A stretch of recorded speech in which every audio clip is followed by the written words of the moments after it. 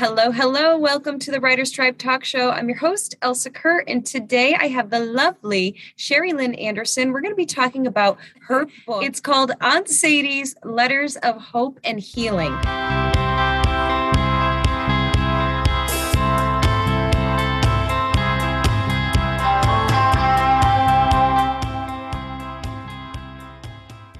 Welcome to the show. How are you? I'm good. Thank you. Thank you for having me on. Absolutely. I'm so glad to have you here. So I got to take a little peek at your book, and so I'm a cover geek. I'm obsessed with book covers, and yours is one of the prettiest ones I've ever seen. So if you don't mind, let me just start there. How did you come up with that book cover? Where'd you get that? Oh, well, thank you so much. Well, I worked with a company that actually helped to design it. And I basically just said, these are the things I'm looking for. A lot of the letters talk about flowers. Even some of the letters, when I opened them up, I would find dried flowers in the letters. Oh. So I felt like flowers were just such an important part of the letters and the book and what she likes to talk about and share. And so I felt I had to have flowers. And then I worked with a publishing consultant. And she recommended, it's hard to tell, but in the background in the cover, you can see 2 hospital beds.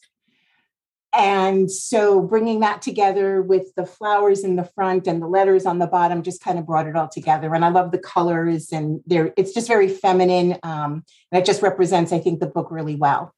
It's so pretty, and it does give you a feel, in a sense, very well of what's inside the book. It's a book you just want to pick up and read and kind of hold it close to your heart. So beautiful selection on that. Thank you. You're welcome. So now let's talk about why I'm saying these things about this book, because they don't know what it's about yet. So tell us a little of the background of your book. So my book is about my mom when she was 10 years old, hospitalized with polio and paralyzed from the waist down. And her Aunt Sadie, wrote to my mother every day while she was hospitalized from November 1941 through March of 1942. And so it's the letters and poems that she wrote to her, writing to a 10-year-old, but in a very mature type of way, and just encompassing life that was going on outside, life that was happening, things that were happening with the family, and just kind of keeping her informed and just having her have something that she could get and receive every day. When there were no cell phones or computers, this was just a warm and meaningful way to connect with people and always stay in touch. And visiting hours were very difficult back then. It's not like it is today where you can pretty much, bar COVID, where you could pretty much go into the hospital at any time, visit somebody at any time. So it was very restrictive back then, maybe 1 or 2 days a week, usually Wednesdays and Sundays, for maybe about an hour. And so it didn't leave a lot of time and opportunity for people to come visit. So it made that very difficult overall. And so the letters and the poems just kind of kept that connection to my mother with everything that was going on outside of that little hospital room.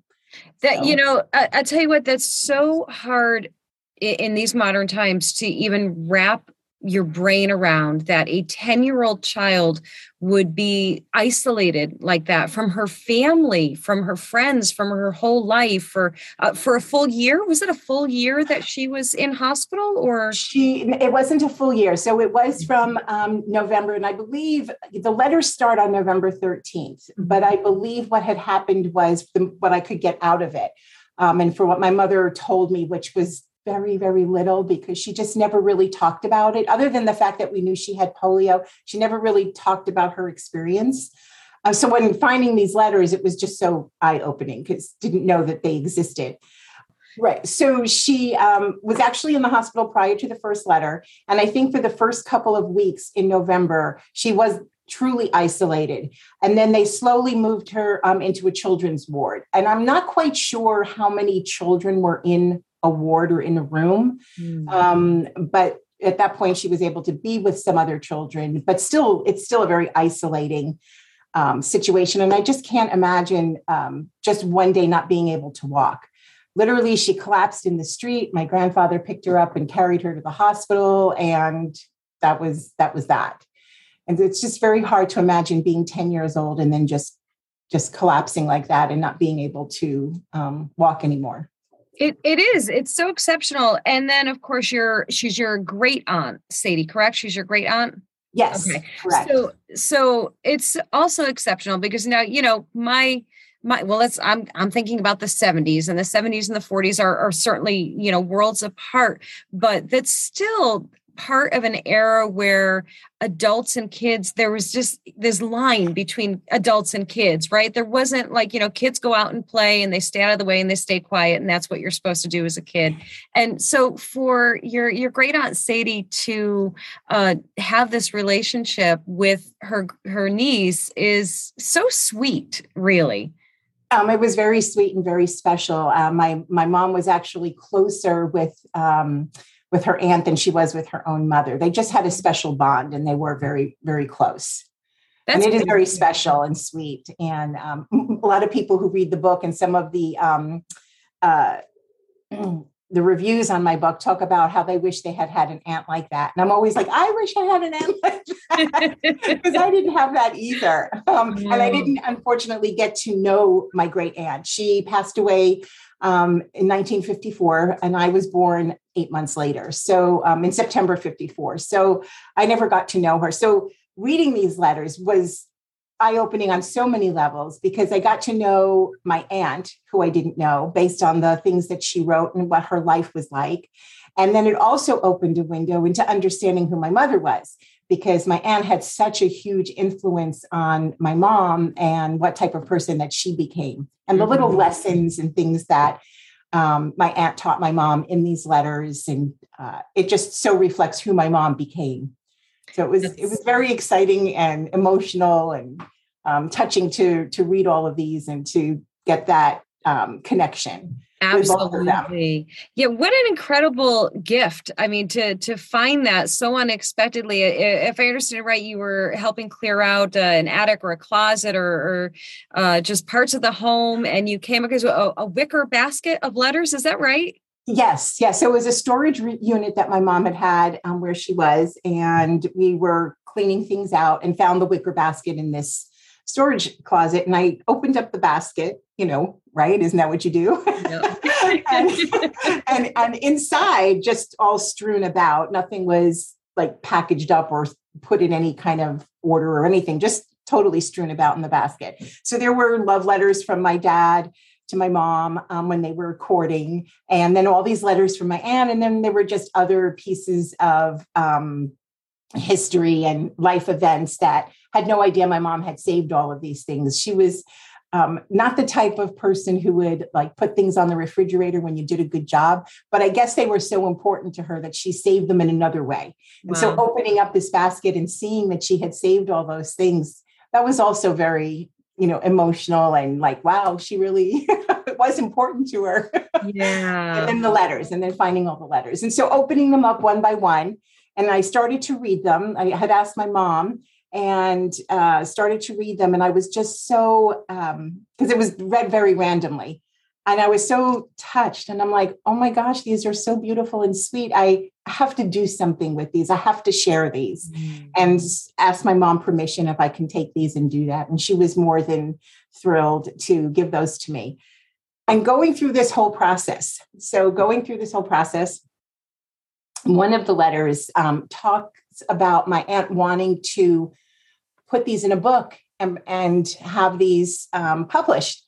And I got super emotional because here I am sitting and reading this letter for the first time as I'm putting the book together, realizing that I am doing something that she had always wanted to do. And it was just like, it was just, that's I'm calling up my girlfriend. I'm like, you're not going to believe this. It's like, and I get like this over things like, it's like she needed you to find these. Like, it's like she knew in some way that somebody's going to find these, somebody's going to understand the value in this, and they're going to take it to the next step. And you did. That's incredible. Yes. And so I don't know if you can see this. So these are what the letters look like. Oh, it's tiny. These are the little and tiny little envelopes. There's over 100 of them. And then when you open up the letters, when you open up what's inside and you see these little little pieces of Oh, yeah. paper that she has, managed to, write all of this information on these little notes. And then, yeah, and sending them to my mom that way. And just, it's pretty amazing. I tell you what, it really does, for me at least. It makes me miss that lost art of letter writing. Like you forget. And I do, and as we're talking about this, I do remember my aunt and I, when I was young, she lived in or still lives in California. And when I was young, we were like pen pals, and we would write back and forth. And and honestly, I can't tell you the last time I wrote a letter. Maybe it was that. Did this inspire you to do some letter writing? It inspires me to send more cards. I don't know about necessarily letter writing, but when I do send something to somebody, I try to put a personal note in there. And I just think it really just means so much more, I think, to the person who's receiving it on the other end when they get something that's handwritten and they get a special note, that somebody actually took the time and the care to sit down and do that versus just a quick text to somebody. It's just a warmer way of connecting with people, I think. And doing this, it inspired me more to be more cognizant of that, to write little cards and notes and letters to people. So. Yeah, I feel inspired too to do the same. And I would imagine anyone who's read this now, and you have wonderful reviews on there, glowing reviews on Amazon. Thank you. And you're welcome. And I am willing to bet that this has inspired people to do the same. And, and I think you're right. It's, probably not so easy or practical to do full on letter writing right now. Or in general, but yeah, just something a little bit more personal than just, XO Elsa. Which I'm notorious for. I'm notorious.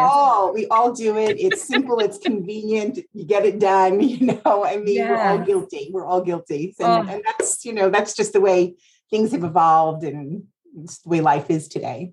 That's so true. You're right. Now, this is probably a hard one to answer because I think there's like over 100 letters in there and poems, but is there a favorite? Do you have one that stands out the most to you, or is that too hard to pick? No. I do have some favorites. I have a favorite letter that's written on February 11th. That's a favorite long letter. And in that letter, I guess my mom was going for pool therapy. And she probably did not want to do that. And so my aunt writes this beautiful letter talking about that my aunt goes somewhere and she wants to dip her foot in the stream. And she talks about how she does that and looking up at the sky. And you really feel like you're in that place with her as she's trying to tell my mom, just go slowly, first a toe, then a foot. And you slowly do that, and giving her that encouragement that it's okay to go into the pool and to imagine that you are someplace else, that when you look up at the ceiling, that you're seeing a sky that's blue and beautiful. And so it kind of just makes you feel like you're right there. It's a great letter. And then I do have favorite poems too. Poems about friendship and things like that. And I would be more than happy. I don't know what our time is. I can read one of my favorite poems. If you don't mind, I would love that. Sure. I have it handy here because it is one of my favorites. It was one that was written on December 10th, 1941. And it goes like this. A beautiful picture hangs on my wall, which never has spoken a word at all. And yet as it stands eternally still, it has a great message for all to fulfill. There is a figure with folded hands who hears all our problems and understands. There is a vase in a lovely pale gold where rose-white magnolias gently unfold. And off in the distance, all through the day, the horizon is misty in pink, blue, and gray. What in its silence does this picture tell? Mysterious background, yet clear as a bell. I know what it says, all its days without end. There is nothing as dear as the heart of a friend. Oh, I officially love your Aunt Sadie, and I would like to claim her as my own, please. Be my guest. Right? Oh my goodness. You mentioned that earlier that so many people have reached out in different ways and said that they wish they had an Aunt Sadie. And that's a perfect example right there of how lovely and eloquent she was. What was her background? Like, did she write professionally? Was that even an option for her? at that time? I think she was like a secretary, and she did love to write, and she did love to write poems. And she truly encouraged my mom in the letters, to write, and that anybody can do this, and that it's not that difficult. You just have to sit down and do it. And you can think of things too, and you can put words to paper as well. And so she did marry, eventually she married a professor.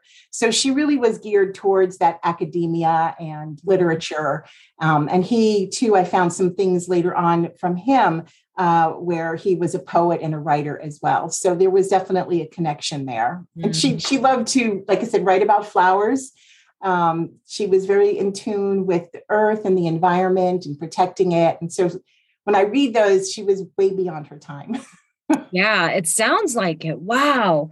Again, to the title, Aunt Sadie's Letters of Hope and Healing. And as soon as I saw that, I thought to myself, what a time for this. What a time for a book like this, because, the world is chaotic at best right now, and people's lives and emotions and everything is just simply chaotic. And, what a wonderful gift to have. So I'm going to tell everybody listening right now, everybody needs this book in their life. So thank you. Yeah, it's very inspirational. It's very uplifting. Sometimes when I start to tell the story and I start off with saying that it's about my mom who was hospitalized with polio, everybody, you could see their face change and they get sad. And after, no, this is a good book. This is happy. This is uplifting. This is, it's not sad. It's actually very, very positive, and encouraging. Yeah, it's, great life lessons are there. It sounds like just ways to overcome and persevere and change your perspective. And exactly. And told in such a beautiful way, in touching personal letters. I think that's, in a way, I feel like it's almost better than like reading a self-help book. You know what I mean? Because in a self-help book, somebody's going, okay, here's what you need to do. You should do this, do that, and bullet points and lists. And this is, in a way, it's a story. You're immersed in this journey, your mother's journey vicariously through these letters. So the word that keeps coming to mind is gift. It's such a gift to have something like this. Wow. Thank you. And you hit the nail on the head. I mean, that is exactly what it is. And that was what I was hoping would get conveyed when people read it, and that they would see it that way, that they would get from it what I was getting from it, even though it was so personal to me. I love that. And I picture, as we talk throughout this whole thing, and I don't know if it's just a me thing, maybe it's a you thing too, that I see it all unfolding as a movie. Like I see, you know what I mean? I see. My kids laugh at me when I say hint, yes. But you can show them this and tell them this lady said the same thing. I picture like the opening scene of you walking up the stairs and opening up the closet and blowing off the dust off the wicker bag. I've already written the script. I've already written the script in my Oh, thank you, Elsa. I always say it's maybe not a movie for the big screen, but one of those Hallmark. Even better. Kind of loving, touching kind of thing. I love that. I think that's so funny that you said that. I think it's time to start shopping that script, Shari. Right? Put me in the right direction. I know. I will do my best. I will see what I can come up with here. Well, thank you. Shari, I'm so glad you came on the show today. This is just the book we need to hear about and the book we need to read. And we also need to know where we can find it, where we can find you. If you're doing any book signing events or anything like that, I want to know everywhere we can find you. Okay. Not in a creepy way. No, it's available on Amazon. I do have a Facebook page, Aunt Sadie's Letters. I have not developed a website yet, but I would like to. But like I said, it's available at Amazon, Barnes & Noble, Target, Walmart, online. It's also available in Kindle. And I recently just got invited to the Corbett School District in Oregon for their literacy project and to have my book there. And so I'm very excited about that. That's just wonderful. I just thrilled to death about that opportunity. So that's basically where it's at. That's perfect. That's perfect. That's the greatest way to find it. These days, everything, the best way to find somebody is Amazon, right? So that's perfect. So any other projects in the making, or everybody asks me that, and I know I should have a really straightforward answer, and unfortunately I don't. That's okay. I did think about at some point taking all of the poems and doing a separate book of just the poems. Oh, nice. But I haven't really gotten started on that. I've just been trying to get this book out and get the word out on it, and just trying to market it and just kind of push this and then see where I can go. It's this journey has been a lot more difficult than you realize. You always think, oh, it's so easy, I'll just go publish a book. And it's so much more involved than that.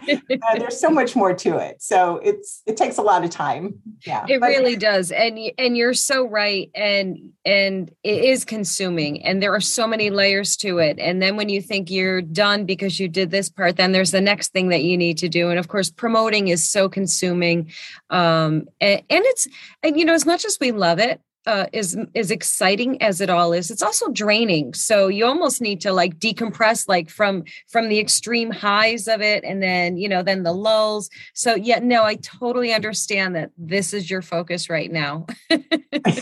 Perfect, thank you. Oh, you're so welcome. Well, to state the obvious, if there is a future book, if this does become a movie, not only do I want to be able to say I knew you when, I want you to come back and tell us about the next leg of the adventure, if you would. So, absolutely, I would be honored. No, I would be honored. That would be wonderful. Thank you so much. I very much appreciate that. Absolutely. My pleasure.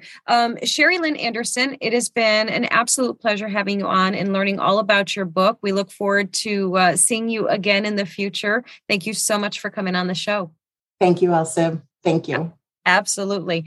All right, guys, this has been the Writer's Tribe Talk Show with your host, Elsa Kurd. That was Shari Lynn Anderson. Her book is Aunt Sadie's Letters of Hope and Healing, or Healing and Hope. I got it right. I had to make sure. Hope and Healing. Thanks, guys. We'll see you in the next episode. Take care.